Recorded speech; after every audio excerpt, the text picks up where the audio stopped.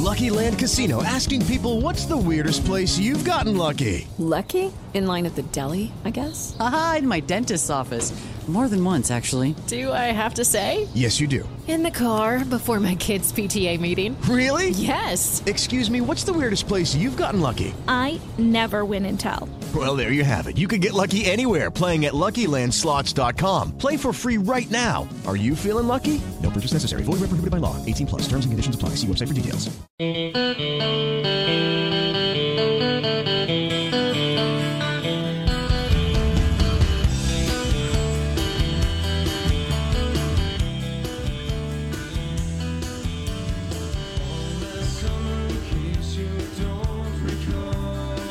Being a sports, Marc Daniels on this Monday. It's been an unbelievable week in college sports and realignment news.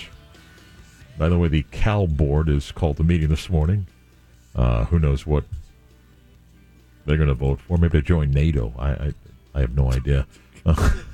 Eben Novy-Williams has been a guest on our show before. He does great work, sports business reporter at Sportico. And he broke the story about Florida State and talking to private equity people. By the way, first, good morning. How are you?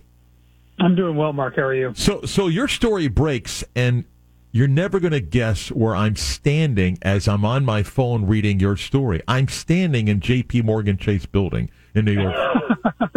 Your story broke. I'm like, wait a minute, what's going on here? She go ask somebody. So talk about anyone with a Florida State T-shirt on or anything? No. I have my UCF shirt on, but wow. So let's start here. Tell me what led to this, and then what is unique about it? Because you've done the reporting on this. Clearly, at some point, Florida State was looking for creative ideas. How did we get to where we are? Yeah, I think it's no secret, and Florida State certainly recently, its trustees and its president and its athletic director have all been very public that the school is feeling the financial gap between itself and some of its non-ACC athletic rivals starting to spread out. And ACC's TV deal does not pay its schools the same amount that the SEC's does or that the Big Ten's does. And as a result, Florida State has been in the market looking to raise money. And I think the obvious question is, what are they raising money for? I think it's a great question. I don't know the full answer. It could be to try to buy out of the Big Ten. It could be to try to buy out of the ACC. It could be to try to just augment the financial gap while they try to figure out what the ACC looks like in 5 years, 10 years, or 15 years. But it is very clear that the school and its athletic department are looking for money up front right now. And something that's never happened before, they're in talks with private equity funds to try to get that money now. Okay, structure a little bit different here. This is not someone buying equity in a university. Most athletic departments operate independent, and there's different reasons for that. So what would an equity partner be doing with this investment? What's their benefit here? It's a great question, and yes, the way that this would be structured, from what I have been told, is that all of the commercial rights, or mainly the TV rights, for Florida State Athletics would be rolled into a separate company, and then you can sell a certain amount of equity in that company to a fund of some sort. So instead of Sixth Street, which is the private equity company that is in advanced talks here, instead of Sixth Street buying a chunk of Florida State or Florida State Athletics, they're buying a chunk of a smaller company that just holds Florida State Athletics, mainly the TV commercial rights. So that's the way this thing gets structured. It's a little different, as you and a lot of your listeners know. In Florida, athletic departments are structured differently than they are in pretty much every other state in the country. You're allowed to have these nonprofit athletic association groups that operate on behalf of and with the sole function of raising money and helping support athletic departments.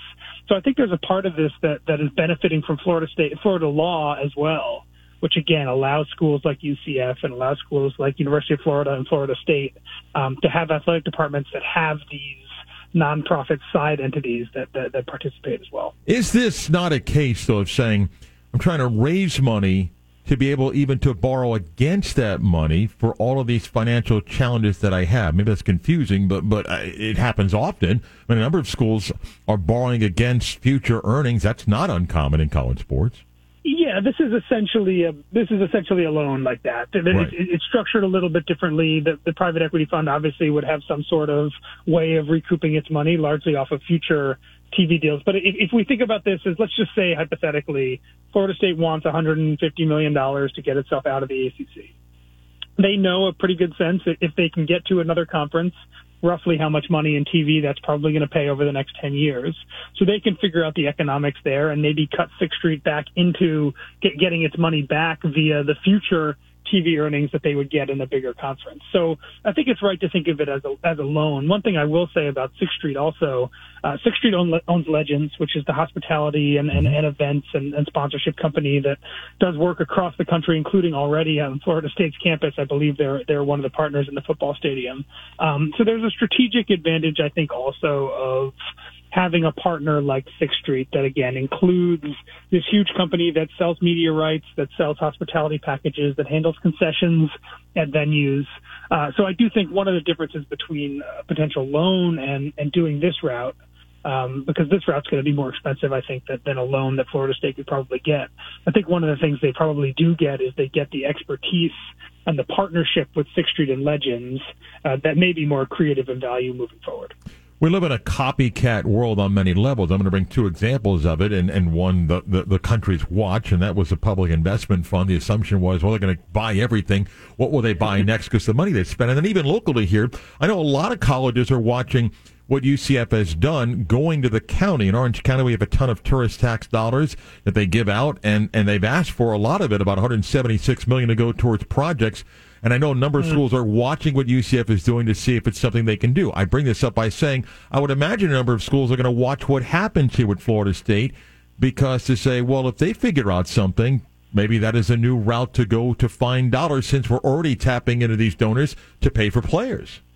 No question. And we've seen on the professional sports level, the private equity funds have really made a ton of investment in the past 4 or 5 years. For all of the leagues except the NFL have changed their rules to let private equity funds own passive minority stakes in teams. And there are a number of funds that have rushed into buying chunks of NBA, NHL, MLB, and MLS teams.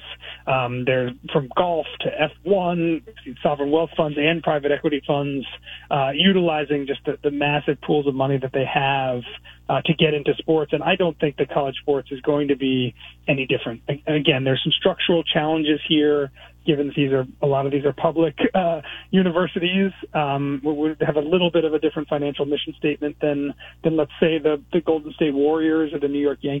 But I think that as private equity gets deeper and deeper into sports, I know for a fact that a lot of them have been looking at college sports and saying, okay, how do we structure things? What do we have to do to get into this market? Because as you know, Mark, the college sports is professional sports.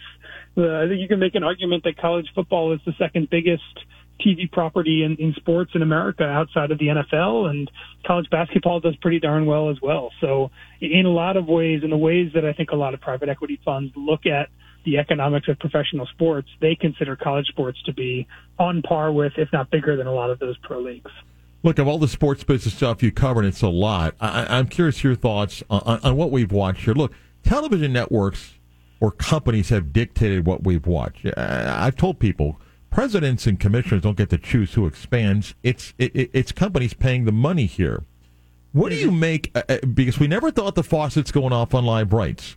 And maybe the NFL, that's true. Maybe with the new NBA deal, that will be true. But what do you make of what we've watched now? Because Disney's cutting. I think Comcast is going to kind of maybe look at the breaks of the dollars they put here and where they're shifting dollars. Is this run in college realignment, does it have a pause here where someone says, hang on a minute, what are we doing here with this money? This is such a good question, Mark, because there are schools that are on the outside looking in on what happened last week that did structure made their whole plans based on the idea that revenue was going to go up. I talk about Cal a lot, but Cal has more athletic debt than any public school in the country because they made a really big, expensive stadium project a number of years ago. And the revenue projections they had didn't pan out, and now Cal is in danger of having to go to a conference where the media money is probably a fifth or a sixth of what they were getting in the Pac-12. And you're right. I think there's a lot of schools that are doing deals now under the assumption or under the belief that the TV money is only going to go up. And you're right. If you read the tea leaves of what ESPN is saying and doing, and Turner and certainly bigger networks like CBS and Fox, they're paying up for the big premium rights, but they're definitely being more selective about what they spend money on in sports, and that's the thing that would terrify me if I was a college sports administrator of any sort, is this idea that if the media bubble bursts, and it could burst at the tippy top or somewhere in the middle, but if that happens, there's a lot of schools that have a lot of debt. There's a lot of schools that have contracts with coaches. There's a lot of financial overlay built on this idea that the money from ESPN and Fox is going to continue to go up. And maybe it will, and maybe that's right. But at least for some schools, we're already seeing the opposite. Last question. Maybe this is a bad comparison. I don't think anybody questions electronic vehicles have a growing market in the years to come. But right now, it's still a slower process, and I say that in the sense of streaming. Should we learn from what happened with the Pac-12, that while it may be inevitable of live sports and the transition of the viewer, that we're just not ready to pull the trigger as much as the Pac-12 wanted us to go, and don't use Amazon's NFL deal as a sample size because that's a different animal, because the overwhelming majority of the product is still available on what we call linear or the channels that I like. What should we learn about sports and streaming of the Pac-12 debacle? I think it's kind of part and parcel of the last question you just asked, right? Is this assumption that has kind of always been that even if linear TV, if those payments start to drop off, that you suddenly have this new class of spender like Apple, like Netflix, like Amazon that is going to come up and pick up the slack or even overpay. And we haven't really seen it yet. And the dynamic that is happening right now is that what streamers are offering is a severely reduced audience size. If Apple wants to buy, let's just say the Pac-12, the offer that Apple had was essentially its own standalone service, which diehard Pac-12 fans are going to pay for, but it's not the kind of thing that people are going to stumble across like they might if they're just looking at ESPN or ESPN2 at 7 p.m. on a Saturday night. And that's a challenge for a lot of people. There's a lot of sports leagues that when faced with that opportunity, when looking at Apple across the negotiating table, have suddenly balked at the idea that they are going to dramatically shrink the amount of people that can watch their games in exchange for maybe a bit more money and maybe a more consolidated place for the diehard people to watch it. And Major League Soccer is going through this right now with their first year in Apple. They have a global platform. Anyone who wants to watch MLS games knows exactly where to go. There's only one place to get them. But as a result, the total audience of watching these games is going to go down. And I think if you're a college sports administrator, that's a scary proposition. Even if there's maybe a bit more money in it, and there wasn't even a bit more money for the Pac-12. But again, right now, even if you're the NFL going to Amazon, anytime you do a deal with a streamer, you are essentially choosing to limit your audience size relative to what you probably had with your previous negotiation. And that's a tough sell, I think, even now for both professional and college sports. He's on Twitter at Noby_Williams, Evan Noby Williams, sports business reporter at Sportico. He broke the story about Florida State and some potential private equity opportunities. And I'm fascinated to read more about the Fanatics Panini story that's just developing. So I'll be following your stuff. Always good catching up. Thank you. Thanks, Mark. Anytime. It's interesting with Florida State. And again, I don't believe their path out of the ACC is as easy as I thought the image they gave on that Zoom call, and certainly not as easy as many people on Twitter just writing that, well, they're off to the Big Ten or the SEC in a couple of days. I think it's much more challenging. And as Evan reported, it's not just raising money for the purpose of getting out of the ACC. I think they're looking at a number of things here. Florida State, and if you're a diehard Seminole fan, yes, there are projects underway regarding expansion of facilities. But that's not been easy to raise that money in recent years. That's been challenging, and now even more challenging in a pay-for-play world. So trying to find creative ways to bring in dollars to allow you to keep up with the facilities arms race, create new financial opportunities for partners, and then the other part is to have access to dollars to do things like a negotiated buyout of a league you've clearly made clear you don't want to be in. The question is, who says, I want to be there? Because when you do this isn't an emotional investment. the fan GM wannabe that gives $50,000 to buy a linebacker doesn't expect a financial return on investment. They're willing to accept an emotional return on investment. J.P. Morgan Chase and this equity group, they're not going, hey, here's our money, let's hope we win. This is, here's our money, what's the financial return? Much different. A bridge playback from something Mike and I discussed earlier today, next. Judy was boring. Hello. Then Judy discovered ChumbaCasino.com. It's my little escape. Now Judy's the life of the party. Oh, baby, mama's bringing home the bacon. Whoa, take it easy, Judy. The Chumba life is for everybody. So go to ChumbaCasino.com and play over 100 casino-style games. Join today and play for free for your chance to redeem some serious prizes. ChumbaCasino.com. No purchase necessary. Void where prohibited by law. 18+ terms and conditions apply. See website for details.